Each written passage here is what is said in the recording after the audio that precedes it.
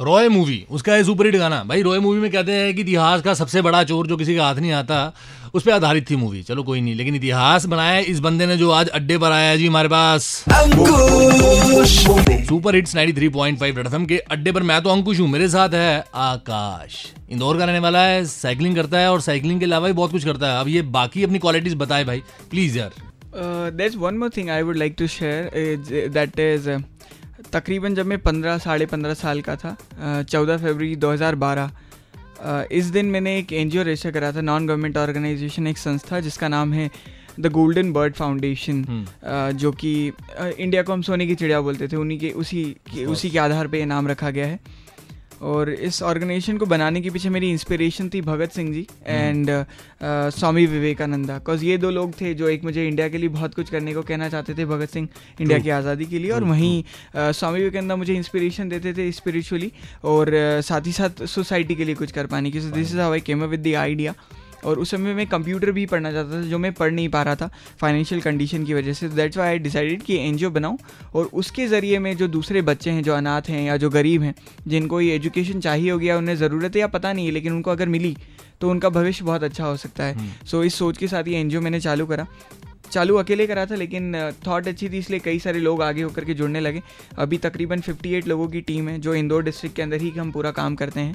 और हमारा काम 5 अलग अलग वर्टिकल्स में है: education, hunger, women empowerment, health care and environment. ये 5 वर्टिकल्स में हम काम करते हैं। और एक इवेंट भी है हमारा, दैट इज़ इंदौर साइक्लोथॉन। जैसे कि मुझे साइकिलिंग पसंद है तो हम इंदौर में इंदौर साइक्लोथॉन के नाम से इवेंट कराते हैं ईयरली, जिसमें हम लोगों को आगे इनवाइट करते हैं कि वो आए और हमारे साथ उसमें पार्टिसिपेट करें और साइकिल चलाएं। Of course, to remain fit. Exactly environment के लिए होता है, हेल्थ केयर के लिए होता है। अगर साइकिल चलाना मीन्स हर तरीके से अच्छा है, कोई भी चलाए, वो बच्चा हो चाहे बूढ़ा हो, साइकिल चलाना हर किसी के लिए। तो तुम्हारा यार अब जो 15,000 किलोमीटर तुमने साइकिलिंग ही की है, कितने सारे शहर, 80 से ज़्यादा शहर तुमने कवर कर लिए हैं, आगे कहाँ तक जाने का इरादा है भाई? आगे का तो मुझे पता नहीं, लेकिन मुझे अगली 2-3 ट्रिप ज़रूर पता है, वो मैं आपके साथ शेयर कर सकता हूँ। जैसे अक्टूबर में मेरा एक प्लान है कि मैं नई दिल्ली से एक राइड चालू करूँगा साइकिल से, और वो जाएगी नेपाल तक। Wow, international. एग्जैक्टली, ये पहली बार होगा जब मैं इंटरनेशनली साइकिल करूँगा, इंडिया से बॉर्डर को किसी को क्रॉस करूँगा साइकिल से। इसके बाद में मैं एक चैरिटी के लिए साइकिलिंग करना चाहता हूँ।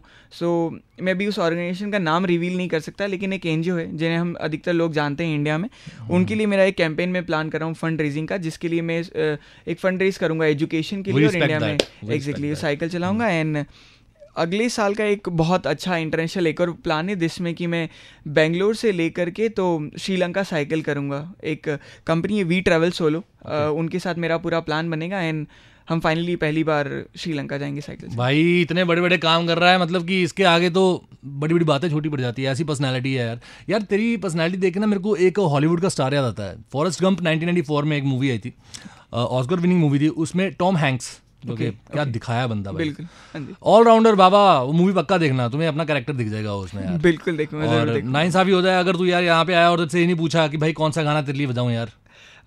ओके, गाना, there is a singer in Bollywood, Ami Mishra, हाँ एग्जैक्टली, उनका एक गाना है हाँ हंसी बन गए। हाँ भाई, वन ऑफ माय फेवरेट्स, बजा रहा हूँ भाई, रुक जा।